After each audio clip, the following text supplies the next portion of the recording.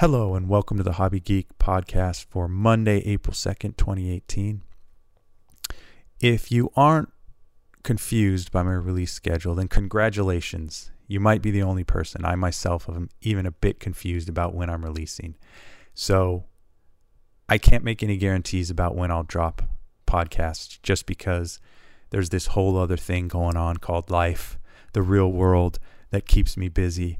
And although I do love podcasting, I absolutely look forward to every conversation I ever get to have with someone on my podcast. It still does have to take second place. And here's another interesting thing. It's now, well, here in California, I can't really complain. The rest of you probably hate me for this, but we're getting really nice weather. And I want to spend more time actually doing what we all love, which is fly RC. So I'm putting a little less time into the podcast these days, which is why I had a blank last week. But consider this week's podcast, and I hope to have another podcast up by next Monday. We'll see. Maybe it won't come through. But I was so happy and so fortunate with the guest this week.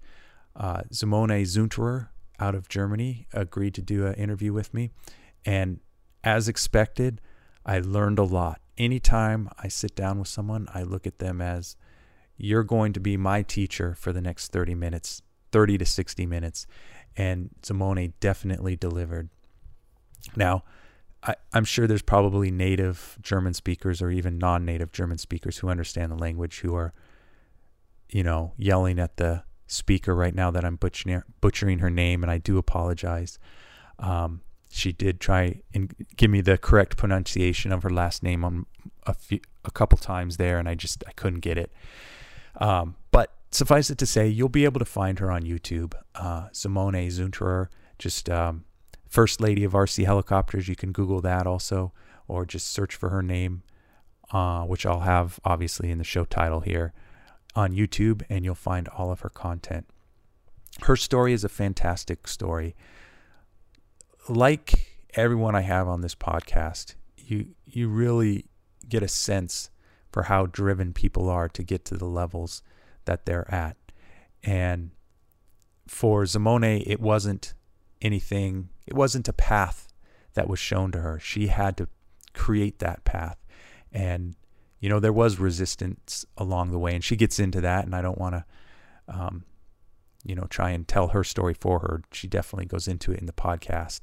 But ultimately, the thing that really inspires me is the passion and the persistence that she had throughout her journey into becoming a team pilot and becoming a YouTube content creator.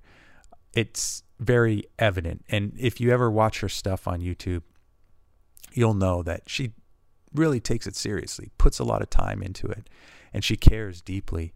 And those are the kind of qualities and traits that our hobby really needs. It doesn't matter where you came from or who you are. It's all that matters is, what are you doing? Are you showing that you're putting in the effort? Are you showing the respect for others who are out there moving the RC hobby forward? And Simone is one of those people who, it's very clear that she has a deep, deep passion and respect for this craft that we all love so much. So anyway, that's enough about that. You'll get to know her in the actual interview. A couple other things to cover. Like I said, I myself am trying to get my YouTube channel offline. So offline, did I say offline? I meant online. Offline would probably be what it is right now, but I'm trying to grow this YouTube channel. So I'm putting vlogs up there. I'm going to have another vlog up here shortly, probably a few days after this podcast drops, with a little bit of flying, a little bit of talking. And hopefully you enjoy it. Hopefully you subscribe. Hopefully you tell your friends about it. That would be great. If you have any questions or comments for me about the podcast, actually about anything, I'm down to chat about anything. Go ahead and email me at comments@hobbygeek.net. I'll be happy to get back to you. And I think that's all the yapping I'm going to do before we actually get into the interview here. I hope everyone has a fantastic week. I hope everyone is starting to get some clear skies. I know heading into April, even the folks more up north should be getting some clear weather. Oh no, but the southern hemisphere. I forgot about the southern hemisphere, didn't I? You guys will be heading into winter here soon. So anyway, can't make everyone happy, but hope everyone has a great week and get some flying in, and we will chat soon. Okay, we're recording. So today I am very happy, very lucky to have with me, all the way from Germany via Skype, Simone Zunterer, who is an SAB team pilot, RC helicopter canopy designer, and YouTube content creator. Simone, thank you so much for joining me today. Thank you for having me. Yeah, so one of the things that I like to do to kind of get a feel for people's origin story, kind of the superhero origin story. You know, when we look at RC flight, specifically RC helicopter flight, it's not an easy thing to do. It takes a significant amount of time, money, you have to overcome frustrations. So to get to the level that you're at with both flying and promoting the RC helicopter hobby, how did it all begin for you? Do you want the short or the long story? You know what? I have time. It's up to you, whatever you want to go with. Well, I guess most people assume that because I always hear it from, Kyle Stacy and all the big people in the business, I always hear that they had a father who supports them. Mm-hmm. And in my case, it wasn't really like that because, well, I have to say my father, he always was into RC or let's say modeling stuff, but it was limited to trains. Okay. The typical model trains you have on the table. So that's not very much anything like RC heli flying. Yeah. And in my family, I was a single child until my teenage times. And I guess my father always wanted to have a boy and not a girl. So I was always playing with Matchbox cars. Okay. And I guess the only Barbie I had because there was this cool, this van you could open up and just play with it technically. Oh, right. And because I wasn't into any kind of Barbie dolls or something like that. And I guess the only RC stuff I did back then was a boat, a RC boat my father bought from a local store, and he just sold it to my mother with the words, I have to build it so our daughter can play with it. But it was really a piece of shit. It was sinking all the time. It was a submarine / boat. Yeah, it was more submarine than boat, but luckily my dad always had to catch it, and I was standing at the shore and just like, Daddy, the boat is sinking again.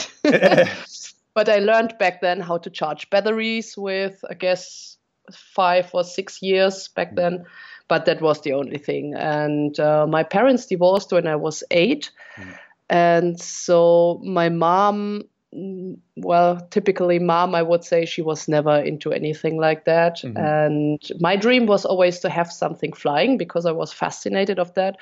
But, I had most girlfriends, of course, and girls are not into that kind of hobby. So I was alone with that idea.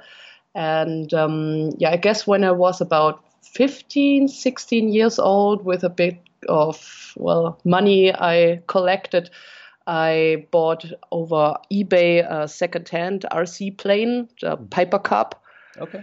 And it said, ready to fly. It was always already flying and just selling it. And but I didn't have any idea how to set it up and center of gravity and stuff. I didn't understand all of that. And so, of course, you can imagine it didn't fly. It just crashed. And that's most of our first experiences, right? Yeah, but it's so sad if I look back because flying an RC plane is not really that hard.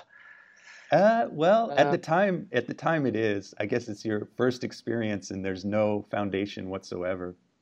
Yeah, maybe. Especially if you didn't have a sim. Yes. But I was computer gaming, so I had Oh, okay. I had a bit of experience on brain thumb connection, I would say. Yeah.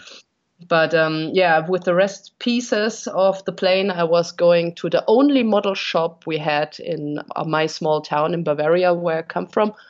And it was mostly more train stuff than really boats or cars or planes, but at least they had a bit of an idea, and I asked for help. And yeah, it was really conservative. So they looked at me and just said, why do you even have that? Over there is the clothes store. Just go over there. This is not a hobby for girls. Oh, how rude. Yeah, and that was for me the point where I said, yeah, maybe they're right. I just put the rest of my plane into the bin. Okay. And I just forgot about it. And when I was starting university, I had an exchange semester, so a practical semester where I had to work in a design office because I studied industrial design. And I was in Munich, and my boss, he was actually quite funny and a cool guy. And he said, yeah, my brother, he has a RC toy helicopter, a really tiny one, and you can fly it indoors. And even if you crash into the wall, it never breaks. And that brought my attention, just like, maybe I should give it another try. And on the next day, I bought myself that little thing. I guess you still remember the Silverlit Pico Z helis. Yeah, of course. Yeah, that was my first heli. Okay. And I also tuned it with a little coin under the nose so it flies forwards. And yeah, that was, but I guess 1 week later it got really boring. Yes, they do. I went back to the store, and they sold me a eSky Llama V4. Beautiful. The coaxial one. Yes. And with that one, I was flying indoors in the living room of my mom. I had that same one. Yeah. Yeah, I guess everybody had. Yeah, everyone had that at one point. That one or the Llama one, the V3. Yeah, and then I had one attempt of flying it outdoors in our garden, and yeah, it landed in the flower bed, and something on the something broke, and well, again, I didn't have any clue how to repair it, and I found a small group near to Munich.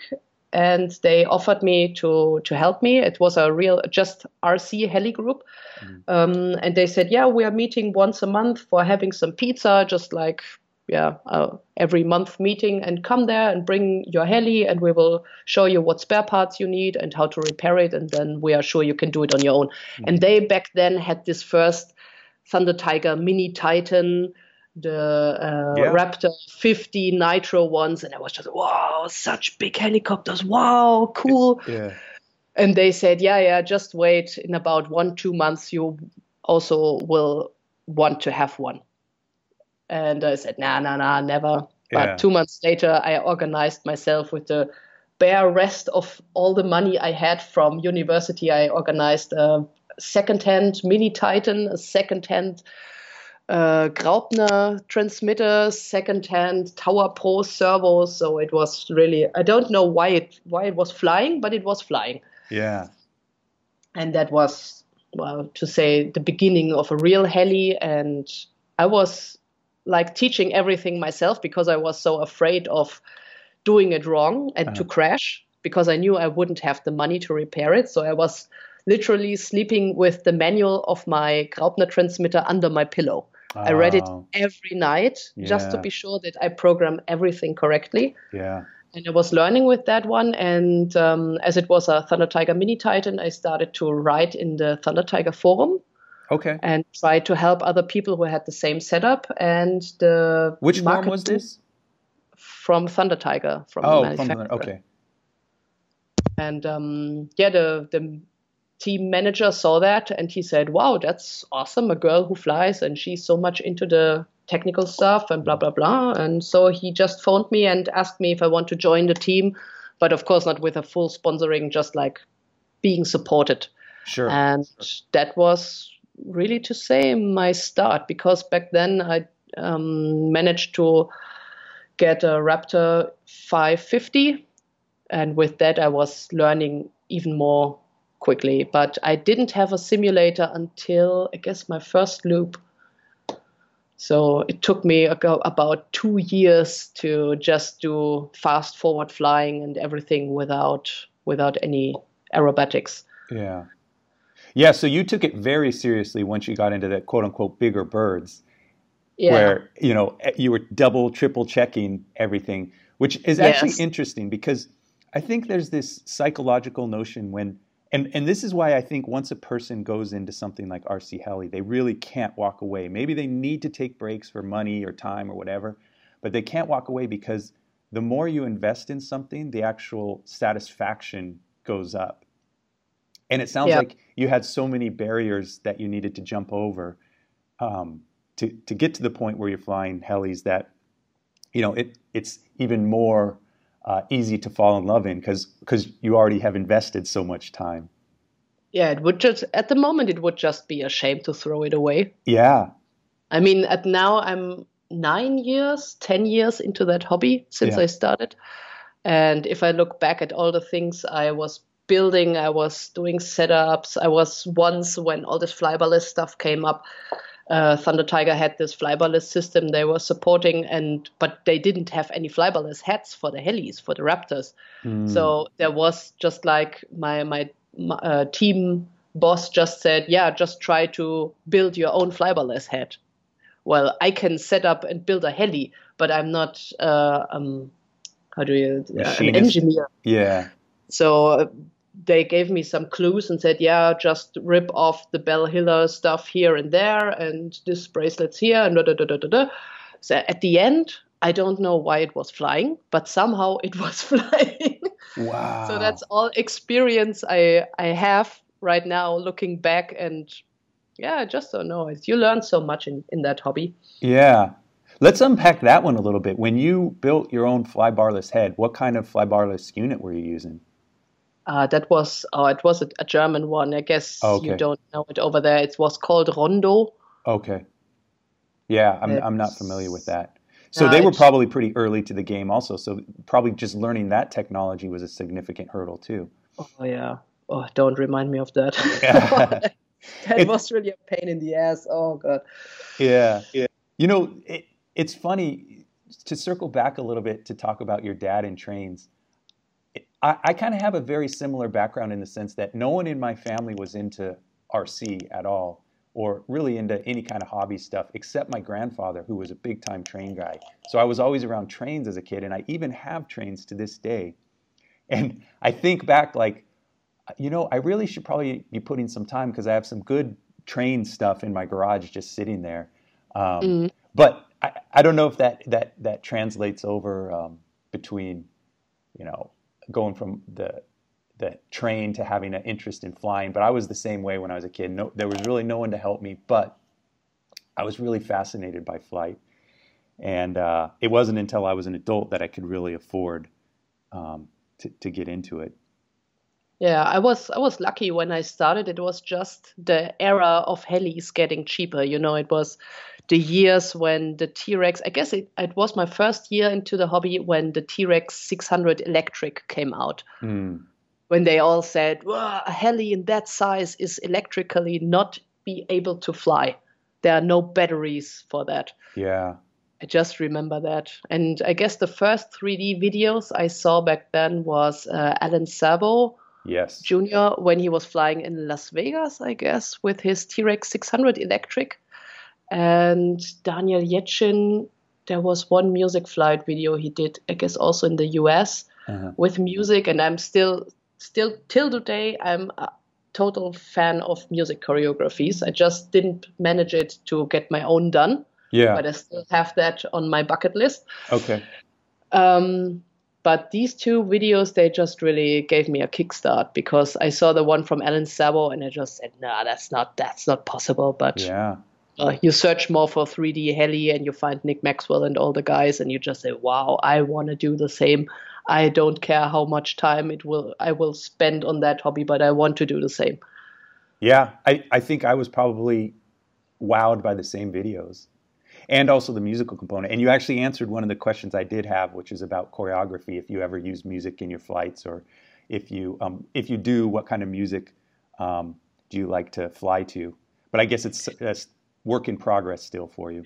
Yeah, well, let's say to have a proper music choreography, I do myself. I was training because I never did competitions in my life. Sure. Well, I did one competition in Spain 2 years ago, but it was it wasn't planned. Okay. At the event itself, they said, "Oh, we need another one for the competition. Just join." Mm-hmm. It was a freestyle competition, so yeah, I didn't train for it, and I was lucky to make the 5th place out of 15, I guess. But oh, that's pretty good. Top third. yeah, okay, but it always depends on the level of the other pilots that are with you.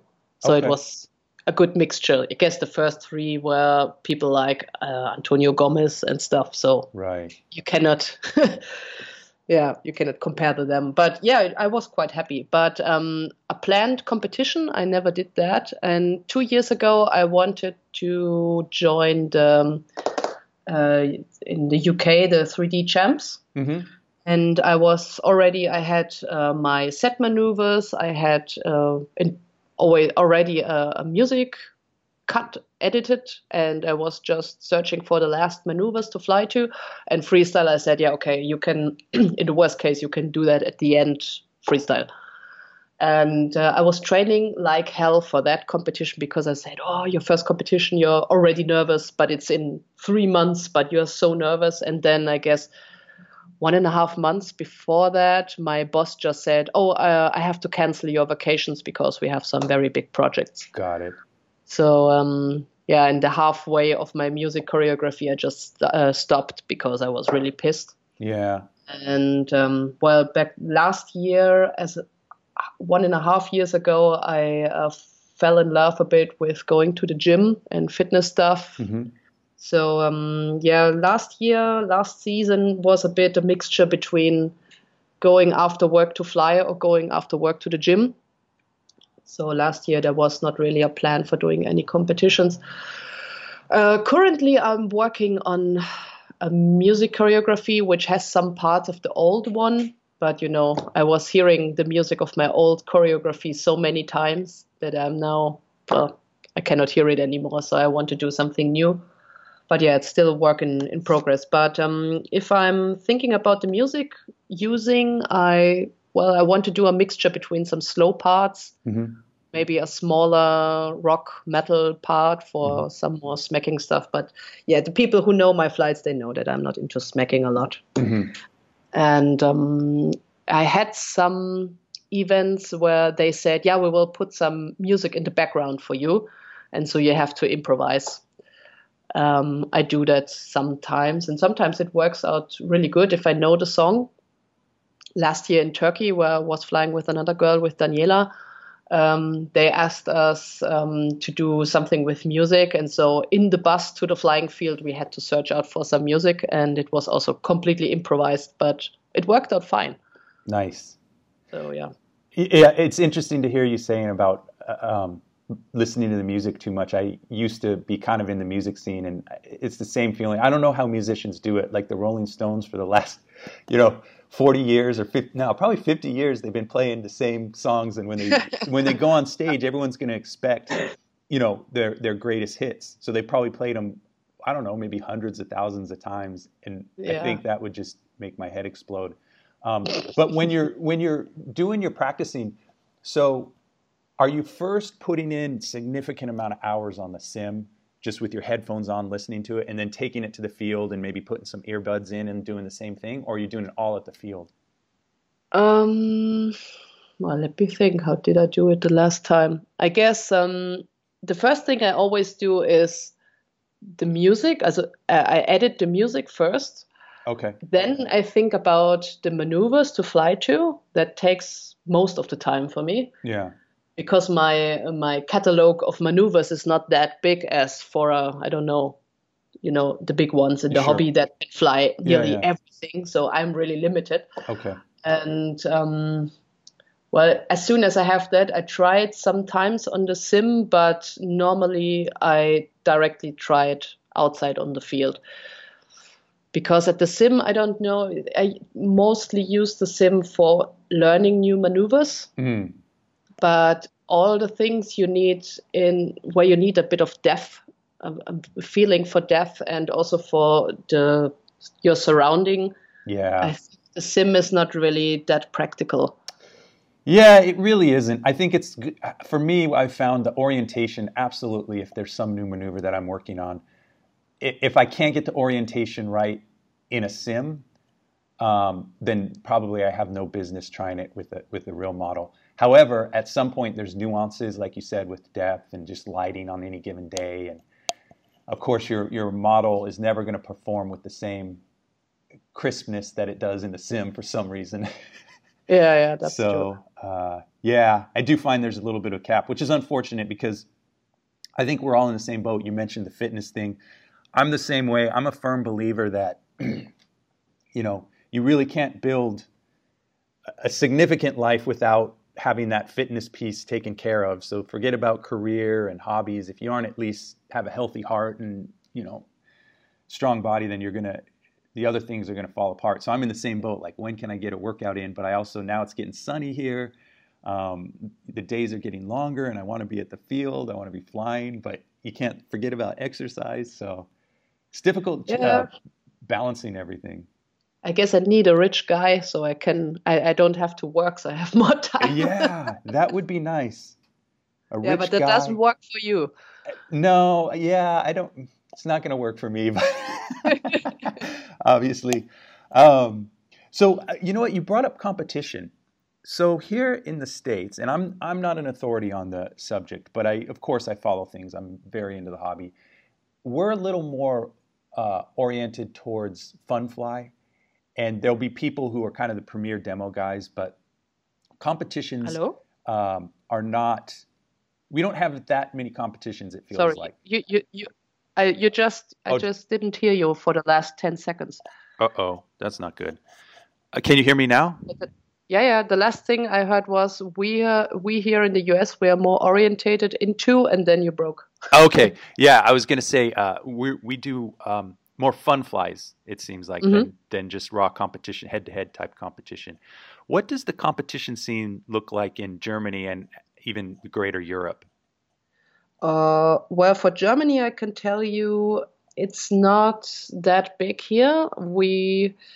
Well, maybe in the last years it was a bit more, but the competitions we had was more we always have F3C and F3N, but Got people it. are not really interested in that. Mm. And we had some, I guess there was one or two competitions, but they were open for everyone. So it was just like a pre-competition before Global 3D. So if you're doing well in that competition, you can go to Global 3D. But it was open for everyone. It was not only for German people, but also, let's say, Mirko Cesena could join it. Mm-hmm. Yeah. So, and for me personally, I don't like that idea. I mean, yes, of course, everybody should have the opportunity to go to a competition. But if I'm as a, let's say, medium pilot, if I want to start trying out competition, I would love to go somewhere where you have different levels. Yes. So if that I just compete with people that are more or less around my level. And this is the reason why I wanted to go to the UK, because they have some classes just like the rookie class and intermediates and the experts. And so if you're joining the intermediates, if you put a lot of work in, you have a chance to land in the top 5, top 10 maybe. Yeah. But if you already at the beginning know there are 5 people that are super good, so you just know, okay, the best chance I have is getting the third last place. So Yeah. you're not really putting the work in. I like the sound of classes also. And I think I would probably be excited about competitions where we could do that too, because and not just class, but have your I guess the word would be like compulsory maneuvers. So you have to demonstrate that you can do these certain maneuvers if you're in this class, and then they're judged on how well you did with those maneuvers. Kind of like how the precision plane guys fly. But we have the F3C here too, but it seems like they're not, every state doesn't have it available. So it's kind of hard. Yeah, also F3C is really not very popular. So we have a bunch of people who do that, but also if they would do the competition, like this weekend is the competition, everybody can come and watch. There are barely no spectators. Yeah. Yeah, that's what I've noticed with precision flying on the plane side too. It's hard to get spectators because they don't pick up on the nuances. Where if you get a guy flying 3D smack, well, everyone gets it. They're scratching their head. How does a machine do that? Right? It's exciting, especially Yeah, when they're doing it to music. but also just if I go to Global 3D, because from Cologne here where I live, it's just around the corner, like 40 minutes. Okay. And if I go there, people always ask me, yeah, do you go there on Friday when they have the set maneuvers? I just say, okay, no. First reason, because I have to work. Second reason, for me, it's boring. Yeah. And then when I go there on Saturday, they do the music and the freestyle flights. And music flights, I love to watch them. But the freestyle flights, honestly, also, I am a heli pilot, so I know which maneuvers are difficult and which not. So for a normal spectator with a family, it all looks like, okay, the heli is broken, something is going wrong. Yeah. But I know what they are doing. But also for me, after 3 or 4 freestyle flights, I'm getting bored. Oh, yeah. So, and that's most funny. It's the reason why if I travel to different events, also to outside of Germany, a lot of people come to me, also family guys and mothers and kids, and they just say, oh, we love your flights more than the others because with your flight you had 3D stuff in it, but we could follow what you are doing because you're not flying that hard and that quickly. Yes. Yeah. So if I had to describe your style, you fly big, which is good. Yeah, so I guess I'm not able to do all that smacking super quick stuff. I guess my brain doesn't handle that. Yeah. I tried it several times, but it's not possible. Yeah, I watch some of those guys. So I fly the transmitter pinch. Do you fly pinch or thumb? Thumb. Thumb. Yeah, and I watch some of these guys on both sides, helis and planes, and they do amazing things in their thumb. And I just don't think my thumb can even move that fast. But they're doing it like guys like Tariq. Mm-hmm. Yeah, the way he's moving is just so precise and so quick, but it's all his thumbs. Yeah, I guess. But on the other hand, I guess it's all just practicing. Yeah. So at the beginning, I didn't think that I could do some maneuvers I do now. So, yeah. Yeah, well, it's like, looking back, like you said, when I can remember just learning nose in hovering, which now feels really silly, but just sitting the model there and you're staring at it, my heart was pounding. I go, oh my God, I can't believe it. I'm doing it. But you feel kind of silly now. But we constantly progress, which actually leads into a question that I had.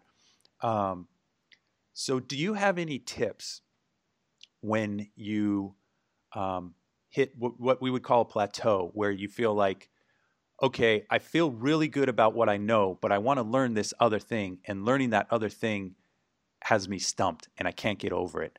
Do you have any tips for getting past those, or is it just time? Well, I would say on one hand, this hobby is just, I always compare it with playing piano. It doesn't work from today until tomorrow. So you have to try new stuff, but you also must not enforce yourself to learn something new. If you just see that you are stuck and you are just trying to force it, I guess it won't work. Yeah. I would rather search for maneuvers you really enjoy and you love to learn, because I guess it's all about motivation. I speak 3 languages, and for me it's the same. If I would have to learn a language I don't like, it would take me ages. And with the Spanish, for example, I always loved that language and I wanted to learn it, and I was watching movies in Spanish, even I didn't understand a word, but it just sounded so nice. Yeah. And so if you have the motivation and you really want to learn something, then it will go so much quicker. And even if that doesn't work, I would say try another thing that maybe will be kind of basic for that other maneuver. So for example, right now I fly some maneuvers, or I always said, okay, I don't like the pyro flip. because I just don't like pirouetting maneuvers, with some exceptions. But normally pirouetting maneuvers, I just don't like them. But I said, yeah, pyroflip, everybody says if you are a 3D pilot, you have to know the pyroflip, blah, blah, blah, blah.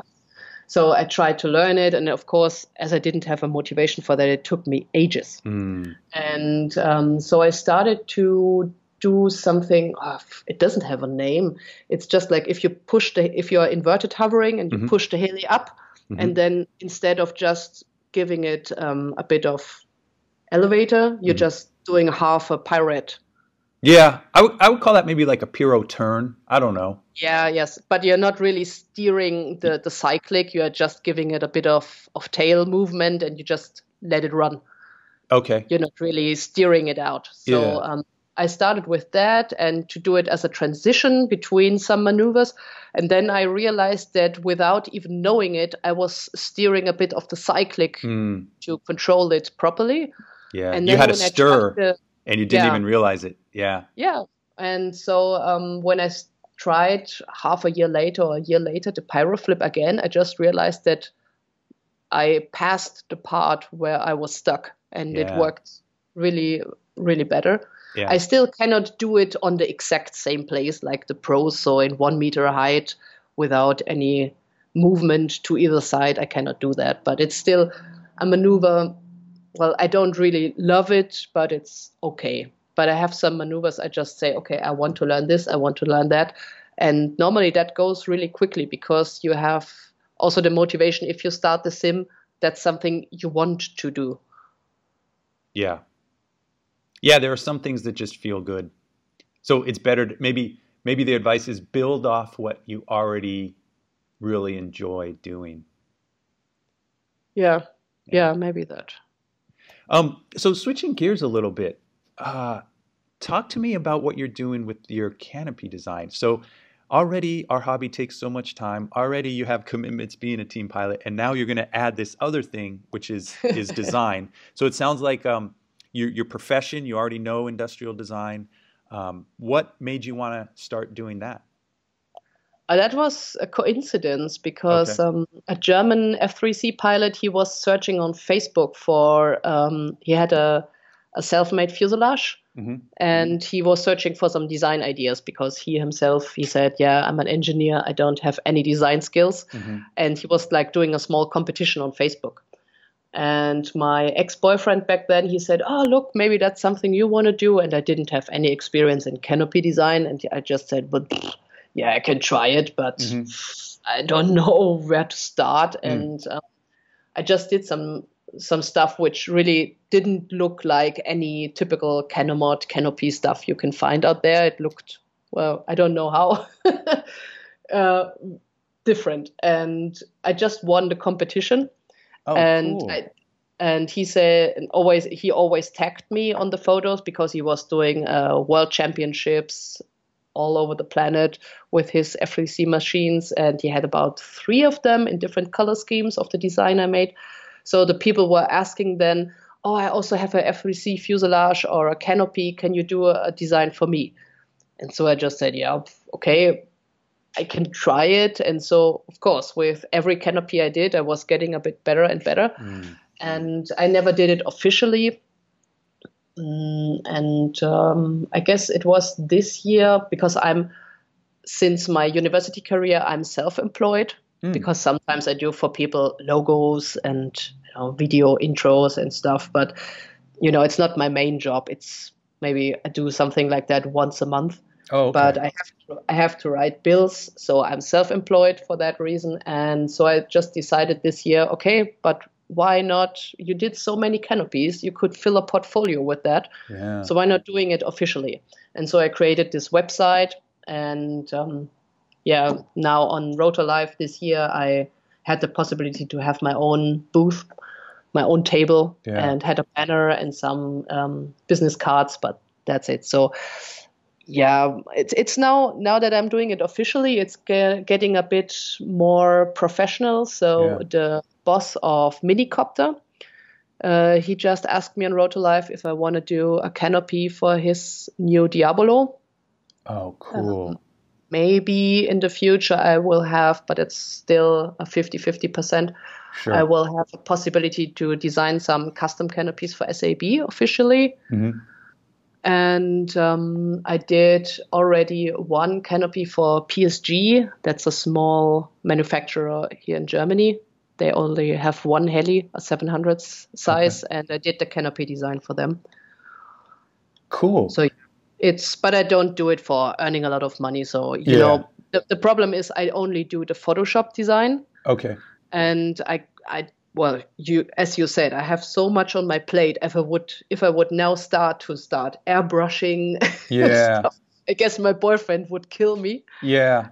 But also that's not my kind of thing. So I just do the Photoshop design, and I give the clients their design, and I say, okay, go to whatever airbrusher you want. Mostly, if the people don't have an idea, I send them to Canomod because they are doing a great job.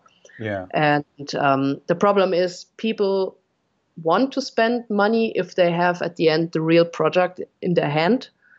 But as I only do the graphics, they just say, yeah, but then I'm paying you and I just have a picture. Mm-hmm. So I don't want to spend a lot of money. So my prices are pretty low because if I do them higher, the people just wouldn't pay it. Yeah. Yeah, that makes sense.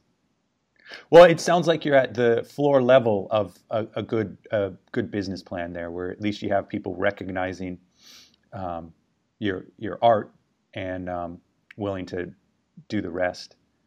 Yeah, it's I just do it more for fun, for pocket money, and that's a typical designer thing. So I am happy if I see people tagging me on their photos when they are flying my design outside on the flying field all over the world, and they just say, oh, I'm so happy with it, and look, and it's looking so beautiful, and then I'm happy. Yeah. No, it's got to feel good. Who was the guy who hosted the competition? What's his name?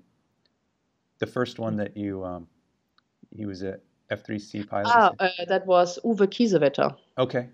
All right. But he is not flying F3C anymore. Oh, okay. Cool. Well, that is definitely a lot of stuff to tackle. So you touched on something there about your boyfriend, and so all of us this weekend at the field, we talk about how it's tough balancing work, family, and then also getting out to the field and flying. And a lot of us catch grief from our significant others on how much time we spend in it. So reversing the roles here, where you're the woman and you have the boy, do you get grief with all the time you spend in this hobby? Unfortunately, not yet. Oh, okay. We will see how that develops. At first I can tell you that when I was single, and I was also dating over Tinder and stuff. Sure. I always had in my description RC hobby heli pilot, and I always had one picture with the heli because I always knew, okay, they will find out sooner or later. Yeah. Just play with open cards.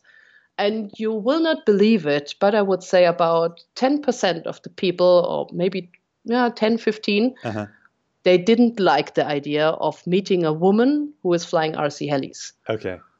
So most people don't believe me that when I tell them, but they look at you just like, oh, something must be wrong with her if she likes such a technical hobby and Yeah. So then already at the dating you can just separate the guys. Yeah. Just say, that one is not for me. Separate the wheat from the chaff. Yeah. And I had a relationship with a Spanish guy many years ago, and of course, after I finished my Erasmus in Spain, I went back to Germany. He was still in Spain, and so we had not so many chances to see each other. But if there was some kind of bank holiday here in Germany and there were some events, and I just said, yeah, sorry, I have there is an important event and I have to go there because my sponsors also want me to do. And he was really angry about the hobby with the time. At the beginning it was okay, but then he just said, like, you have to choose between me and the heli. And I said, don't make me do that because that's not good. That will not work out for you. No, that's Yeah, you can't make those kind of compromises. You can make a compromise, maybe me and how much time you spend with the heli. But Yeah, it's the yeah, same thing with me and my wife. You know, it's like she understands she can't come in and lay ultimatums down. But at the same token, I have to be very aware of um, when so I have two daughters. So when all three women in my house are complaining to me, then I have to stop. You know, yeah. I have to leave the garage or not go to the flying field or something like that. Yeah, but I can say, luckily, with my actual boyfriend, we are now together nearly 2.5 years. Okay. He thinks the hobby is cool. It's nothing he would like to do Hmm. himself because he's a kind of guy of, if I start something, it has to work Oh, that very quickly. So he would be more drone pilot than a heli pilot. yeah. That's So, my wife in a nutshell. She goes, I don't, because I'll come home some days and I'll have crashed a plane and a yeah. heli all in the same day, you know, and maybe not even got a lot of time flying. She goes, I don't understand how you can do a hobby where, you know, you're flying 25% of the time and 75% of the time you're wrenching or trying to repair or save up money to fix things. I can't explain it. It's just, it's who I am. It's part of the hobby. Yeah, It would be boring if you never crash, I guess. I think so. I think so. It's Um, frustrating at the time, but I think it's also, I don't know, it's in our personality. It's something about us where we need that constant yeah, state of, you need some crashes to progress, yeah, I guess. yeah, yeah, Yeah, what I wanted to say with my boyfriends, I'm very happy that he's not in any kind jealous because yeah, sometimes you have it's a man's hobby. sure.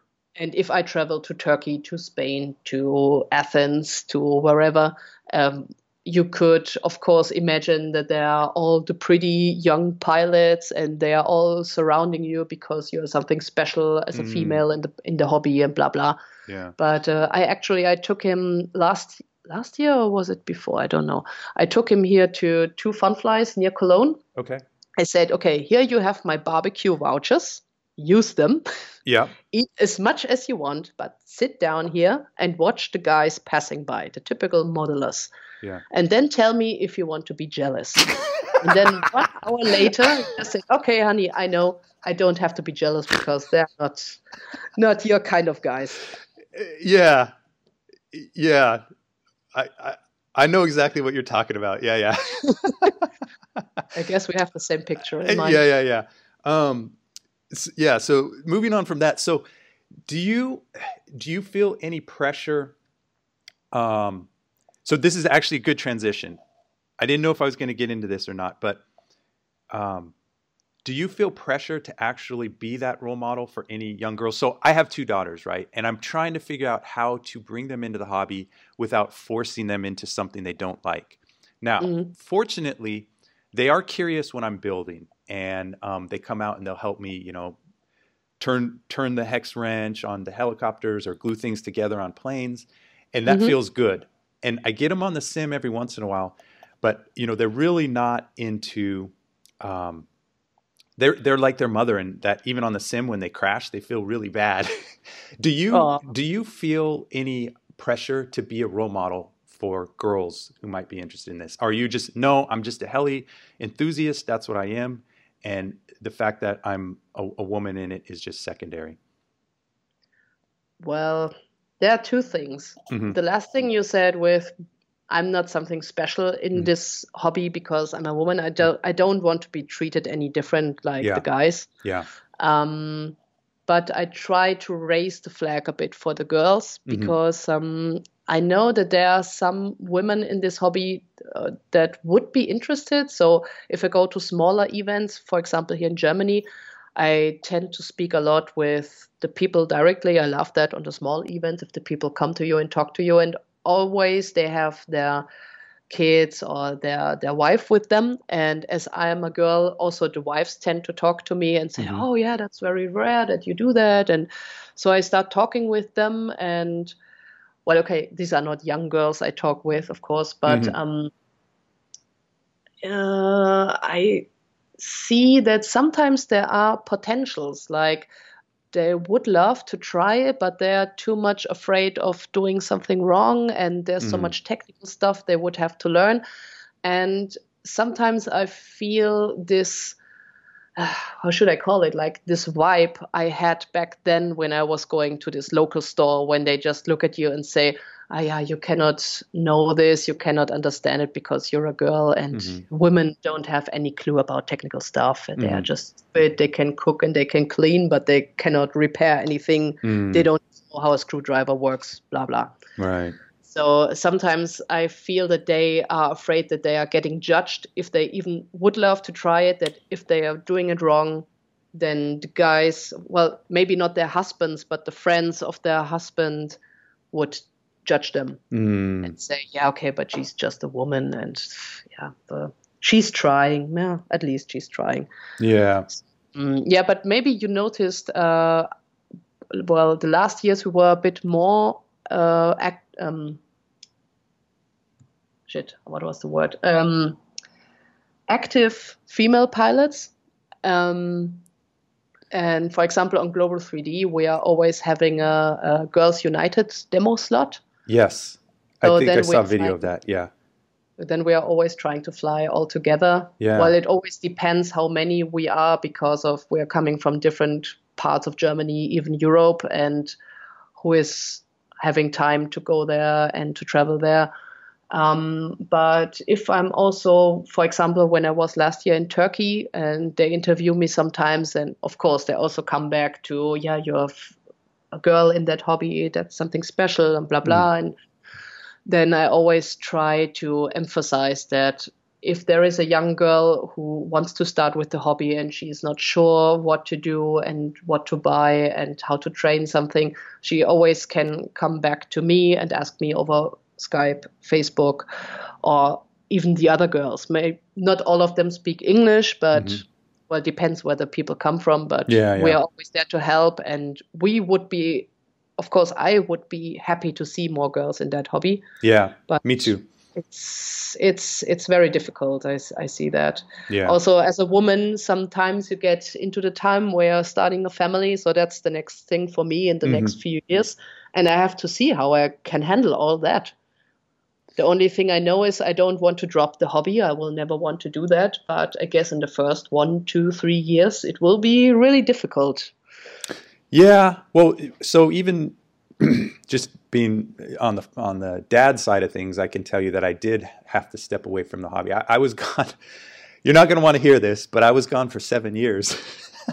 Oh. Yeah. So 2017 was when I really came back strong. And my first child I had in 2010. And I was still flying a little bit for 2010, but just it went from flying literally almost every day to flying maybe once a month. And then by 2011, I just wasn't flying much. And then when my second one came, it was like, that's it. And I just, it's more, it was time, but also money. You know, when it's two income with my wife and me, then we had money to just spend. So if I'm crashing all the time, I didn't care.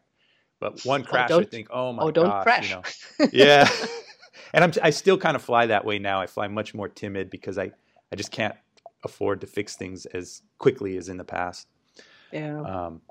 But anyway, yeah, no, that's really cool. And I think, I don't know, me personally, I'd like to see, because I have daughters, more girls feel like they can approach this and not feel embarrassed or maybe out of place. Yeah, sometimes it's really weird because if I watch social media, and we have one big RC Heli forum here in Germany, if I watch that, sometimes the people judge you and say, yeah, she's just getting sponsored because she's a girl or a female in that hobby. And then on the other hand, I say, yes, but it's something special because you guys make it so difficult for the women to start this hobby because you are judging them so much. So on the other hand, the rare ones that really do it, like me, they have a special opportunity. Yeah. And yeah, so I could say it's all their fault. Well, no, and you know what? Not really, but this actually transitions into another topic that I wanted to talk with you about, because you're doing something else that's above and beyond what a lot of pilots are doing out there, and that's your content creation on YouTube. So I haven't seen all of your videos, but I know that you've been creating content since back in, what was it, like 2013, or is it even earlier than that? I guess it was earlier. Was it earlier? Okay, so for years you've been doing vlogs and how-to videos and manufacturer demos of different products. What was the motivation to get into that? Because I think that's, so my thing lately, and the reason why I just didn't get back into flying this last year, and I've been trying to do things like YouTube videos and podcasting, is because I feel that as great as our hobby is, there's one thing that we're not so good at, and that's self-promotion. And if you look at something like quad racing or quads, those guys, the reason they're getting so much attention and the reason they're out there in the front, and I think we could all learn something from them, is they're very good about talking and sharing what they're doing. Now, obviously, they're videotaping everything. That's part of the hobby. But you've been creating YouTube videos, and I think that's really good that the people out there who are going through building or going through learning or competing to really document what they're doing and put it up there. What was your motivation to get started into YouTube? Well, the original motivation isn't that cool as you imagine, I guess. It's just YouTube started back then, and when I was flying, I was beginning with my 550 machine. Some people just asked me, do you have a video of your flight? So I was just using YouTube to upload my content, just to have the possibility to share the video. And I just realized that more and more people were watching it. Of course, there were a big percentage of people just like, oh, look there, a girl who is flying a big heli. The other ones were just like, yeah, we like your flying style and it's cool what you do and blah, blah, blah. And well, that was the motivation for me to not only upload a video if somebody was asking for it, but also just like, oh yeah, let's grab a video of my actual flights now and then every 1 or 2 months when I progressed a bit. And yeah, it seemed like the people loved it. And of course, as I got more and more into the sponsoring stuff, my sponsors also said, yeah, well, we would be happy if you do a bit more of social media stuff, which includes YouTube. And yeah, well, the more the people knew me and if they liked my flying style, for example, they sometimes just asked, okay, how do you set up your model for that kind of flying that you do? So I said, yeah, okay, then if I have, for example, when the Raptor 800 came out, I just said, okay, then I will just document the whole thing, how I build it, how I set it up, what I build in, how I maintain it and fly ballast and all that stuff. And I guess the Raptor 800 series is still one of the most viewed and watched playlist on my YouTube channel. This heli is not even manufactured even more. Yeah. But still people come to my channel over that kind of videos. And yeah, well, it's just like, when you do something and it's, as you know it with the podcast and stuff, so YouTube content, to do video content is a lot of work. Oh. Because unless the podcast where you just have the audio cutting in videos, sometimes you need music. Then what kind of music can you use in the internet without getting infringement with music stuff and editing and lighting and microphone and camera setup and yeah, it's so if I build a heli with video documentation, I need about 3 times as much time as if I do it for myself. That's been my experience. and I'm so clumsy. I'm clumsy with a camera. I'm clumsy with recording. And so I can only imagine when people are precise. There's another guy I've had on the show. He's out of Germany also, Rami RC. And he does these build videos of airliners, and his is so cinematic and so beautiful.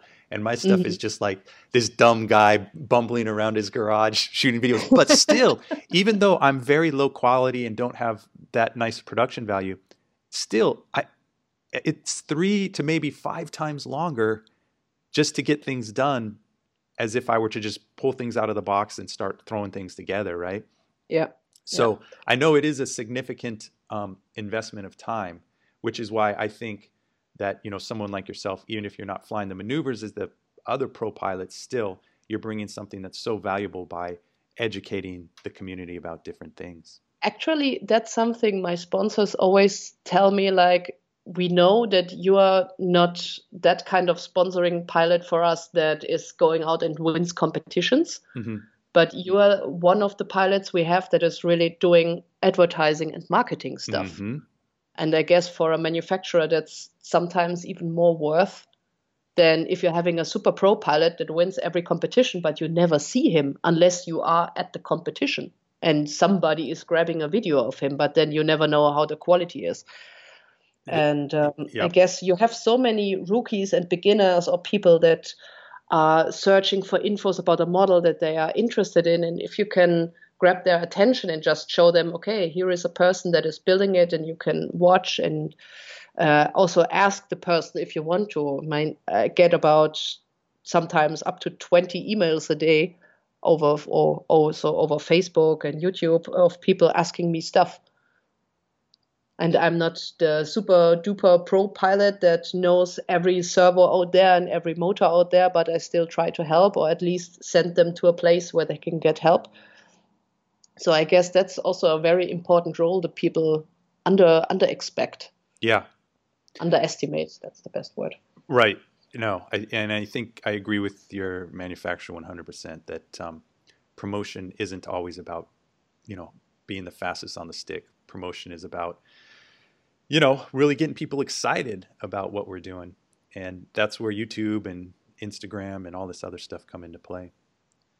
It's just showing the people that, you know, flying is funny and you can have fun. And also I try to do now since about 2 years these kind of vlogs if I go on a bigger vacation. I wanted to say vacation, but it's not vacation, to an event, for example, to Athens. I did a music video about that, and I just show that it's fun to be there and to visit other people in different countries and fly with them and different culture and all that stuff. And I also, maybe you have seen it, but I could highly recommend it because people just loved the video. I did it, I guess it was at the end of last year, and it was not about some technical stuff. It was a motivation video.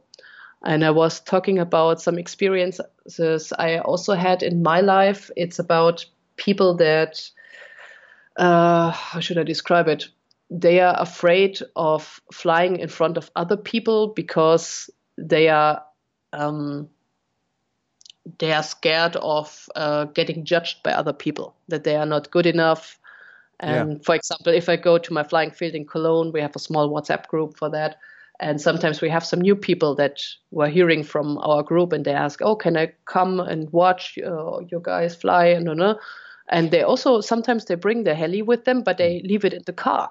And just when we ask, but what about your heli? Bring it here, fly. So you are here to fly, aren't you? And they say, nah, I'm not as good as you, and I'm scared, and I'm just tail hovering, and that would be boring for you. And you can tell them as many times as you want. Like, we also started like that. We know what it's like, and we know that you can have a pulse of 200 if you're trying to do side hovering. Yeah. Just remember that very well.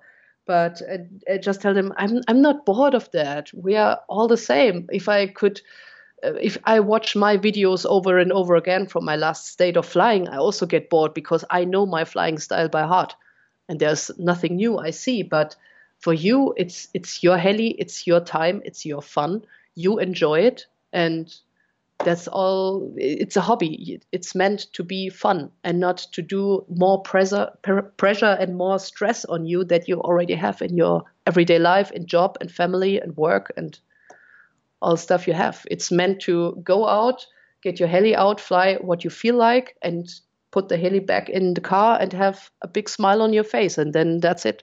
Yeah.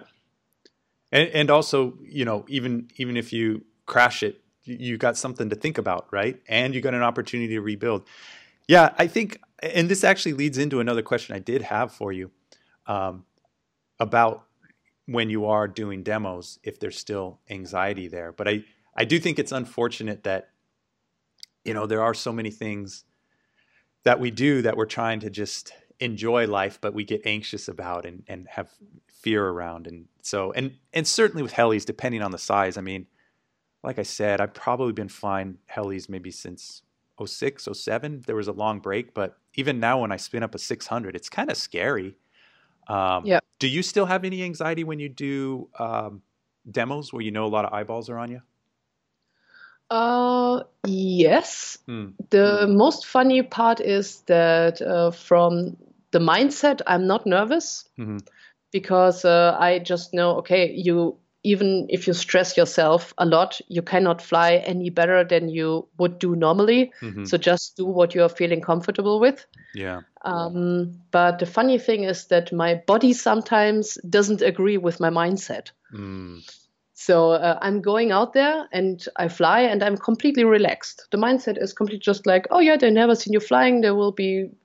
Of course, there will be some people that say, oh, she's not flying as good as the other guys. But, after 9-10 years in this hobby, I don't give a shit. Yeah. And so I just say, no, there will be a lot of people that were enjoying your flight. And yeah, just do what you want to do. And I'm completely relaxed. And I go out and my hands are shivering like hell on my knees. The worst thing is if your knees are shivering because the people will look at your butt also. Yeah. And I guess one guy was filming my butt. I guess it was in Spain. And he said, were you dancing or what was that? I had to film that instead of the heli. I said, if you upload that, I will kill you. So rude. So rude. But I'm still anxious sometimes. Yeah. But as I said, normally not really the mindset. It's to be stressed really also in the mind. It's very rare. Yeah. Yeah, no. So I guess the other question I had for you is for people who are not from Germany and they travel to Germany and they just want to get a little taste of what the RC community is like there. Would you have any recommendations? And in what connection? Like, well, okay. So what's your favorite place to go fly that you would, like maybe a flying field that you think is really special over there in Germany? Do you have any recommendations? That would mean that I visited all the possible flying fields. No, I'm the same way. You know what? That is a funny question because I wouldn't be able to tell anyone. If you like US, it's a big place. I don't know. Yes. Well, I could say we have some areas here in Germany where we have more or less mountains. So in the south, if you go to the Alps, to South Bavaria, where I come from. Originally, I come from Munich. We have some very pretty spots there. But also here around Cologne, if you go down the river, the Rhine, to, I would say, Koblenz, we have there some wine mountains. So I guess there would also be some pretty places. I've never been up to the North Sea, unfortunately, so I cannot tell anything about there. Okay. Well, we have some pretty places in Germany. We have some not so pretty places, but I guess that differs on everybody's taste. So, okay. What's something that's uniquely German that if I go to Germany, I need to experience, whether it be food or some kind of activity? Well, I guess you guys from America, you have the imagination that we are all running around like in Munich with the leather trousers and stuff. That's at least the image that I get if I talk sometimes to American people here in Germany, just like, you are not running around in Dirndl and Lederhosen. It's like, yeah, Germany is a bit bigger than just Munich. Yeah. Yeah, but, well, some typical... We have very tasteful kitchen, like Käsespätzle, which is a kind of pasta with about 5 different kinds of cheese over it. Okay. And caramelized onions on it, if you find a good place to have it. Of course, the German beer. Yes. I guess you don't have to tell that. Yeah. My father is a beer brewer, so I just grew up with that. Okay. Well, what else? Flammkuchen, which is, I don't know how to translate that, but it's a bit of, I guess it originally comes from France, but we adapted it. Okay. Well, then the typical German food is a lot with potatoes. a lot meat, sausages kind of things. In the upper north, we have some very good fish stuff, but I don't eat fish, so I'm not so used to that. Yeah. Well, I would say if you like good German food, then go to the south of Germany because they, in my opinion, have the best food. Okay.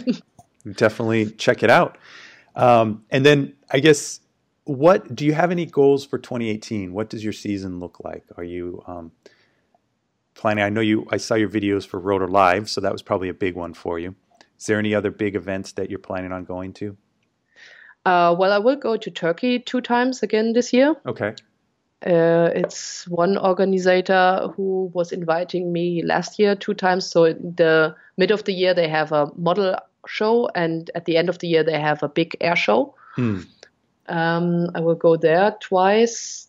Then there is the SAB was building a new factory in Italy, and it will have a grand open up at the end of May, and I have to look if I can go there, depending on the flight prices. There was one SAB team pilot from Finland who was speaking to me at Rotor Life, and he said they want to organize something in Finland, but they don't have a date yet, but they would like to invite me. So that would be very cool. Yeah.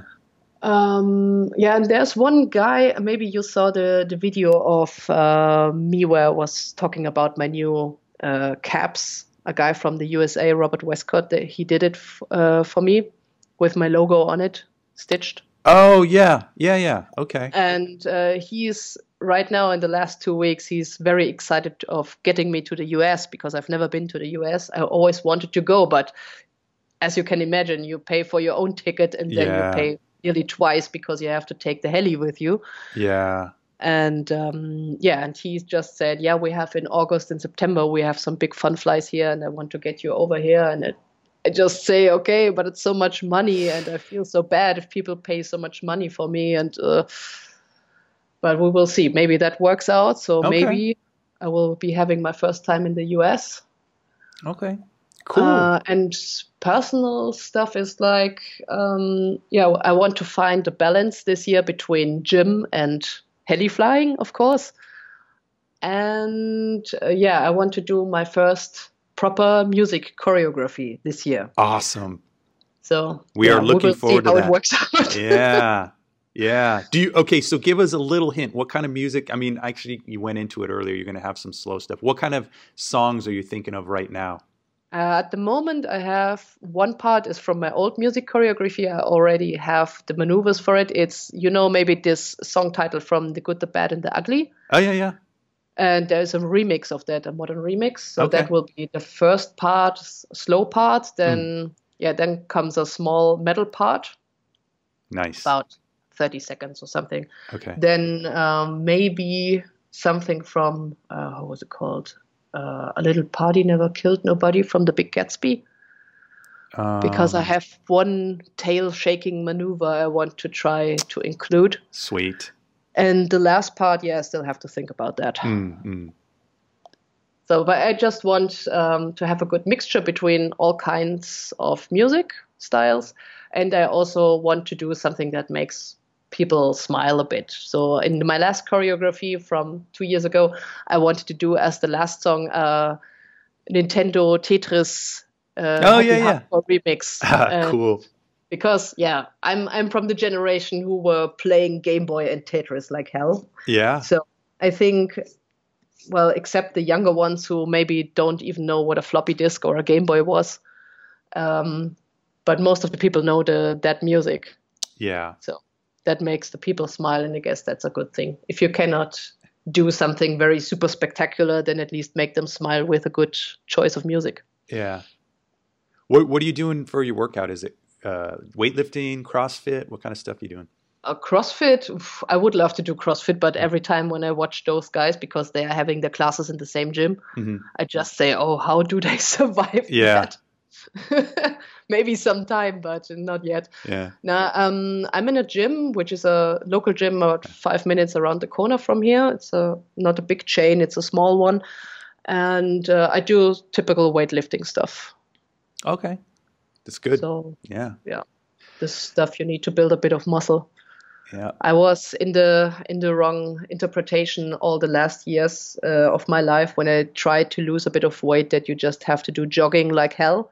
Oh, no, you need As soon muscle. as you, yeah, Yeah. as soon as you start thinking about how your body works, then you just realize, okay, it's very counterproductive. Yeah.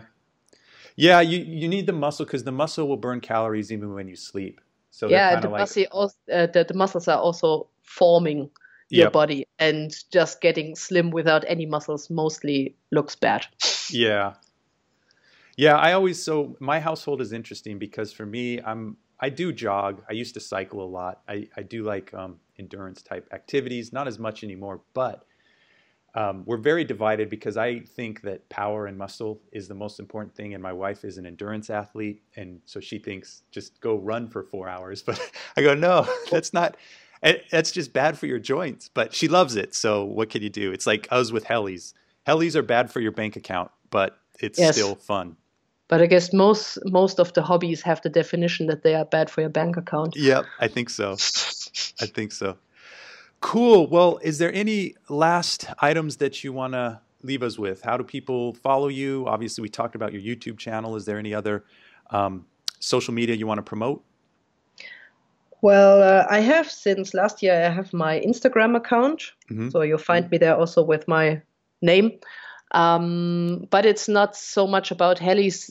The Instagram account is more about personal life and Sure. fitness. Yeah.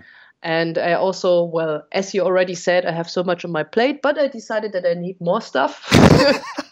Good for you. You only live once. Yeah.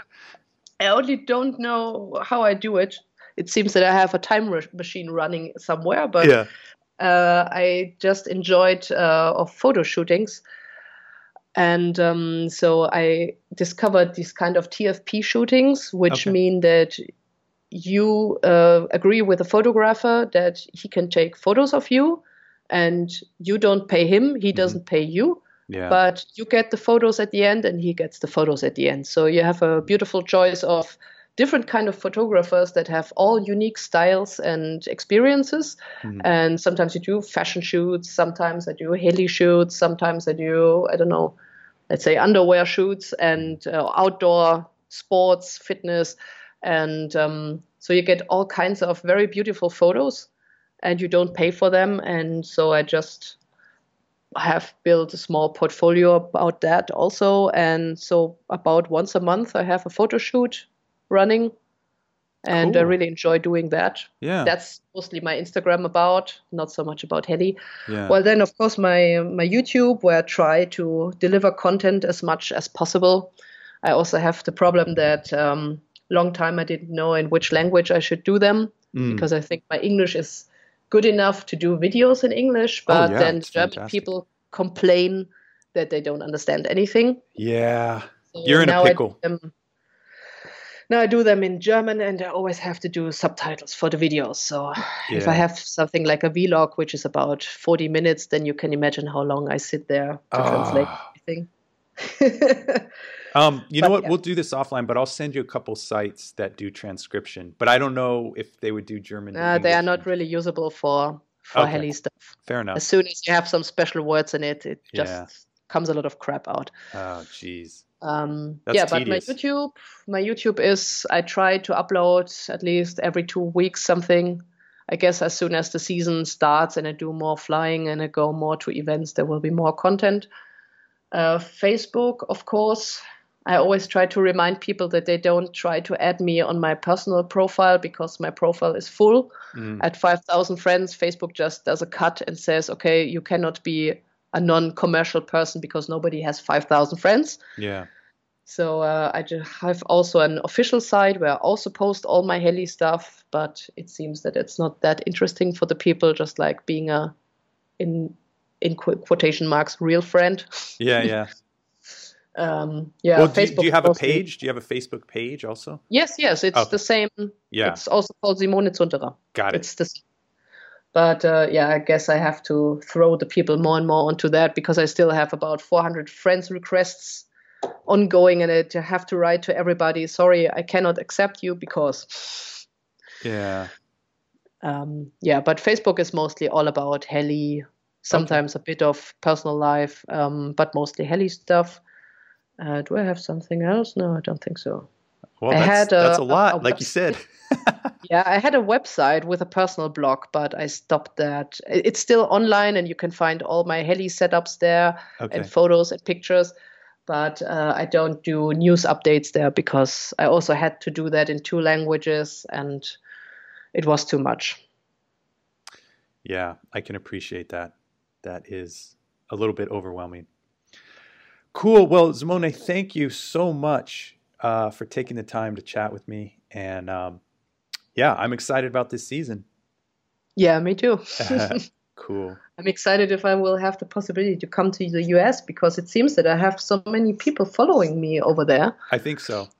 Like I said, if I look at I think YouTube, I guess they're on 3rd place, 3rd ranking of my viewers. Oh, you know what? That was another question I did have. That's a quick one. So what does your viewership look like? Obviously, Germany #1. Yeah, Germany is always #1, but the first top 3, let's say the 2nd, the 3rd, and the 4th, they are always changing. So a long time I had Switzerland and Austria. Okay, that makes sense. As you could think so, of course, same language. Yeah. But I guess now I have United Kingdom and America. Okay, cool. In the top 3, always sometimes changing ranking, but America and UK are really one of the top ones. Okay, nice. That's for me really nice, because I really like the people over there. I love to go to the UK because the people are so nice and so funny over there. And well, I didn't have the possibility to get to know the people from America in person in their country, but the persons I met were really nice. And that's also one reason I would like to go over there and to join some fun flies. Yeah, we'd love to have you. Cool. Well, thank you very much, and we'll have to do this again sometime. Yes, of course. I'd be happy to do that. All right. Thank you for listening to this episode of the Hobby Geek Podcast. If you like what you hear, please subscribe to my channel. Subscribe to the podcast and like the episode, like the podcast. Need all the support that I can get. If you have any questions or comments, again, you can reach me at comments@hobbygeek.net.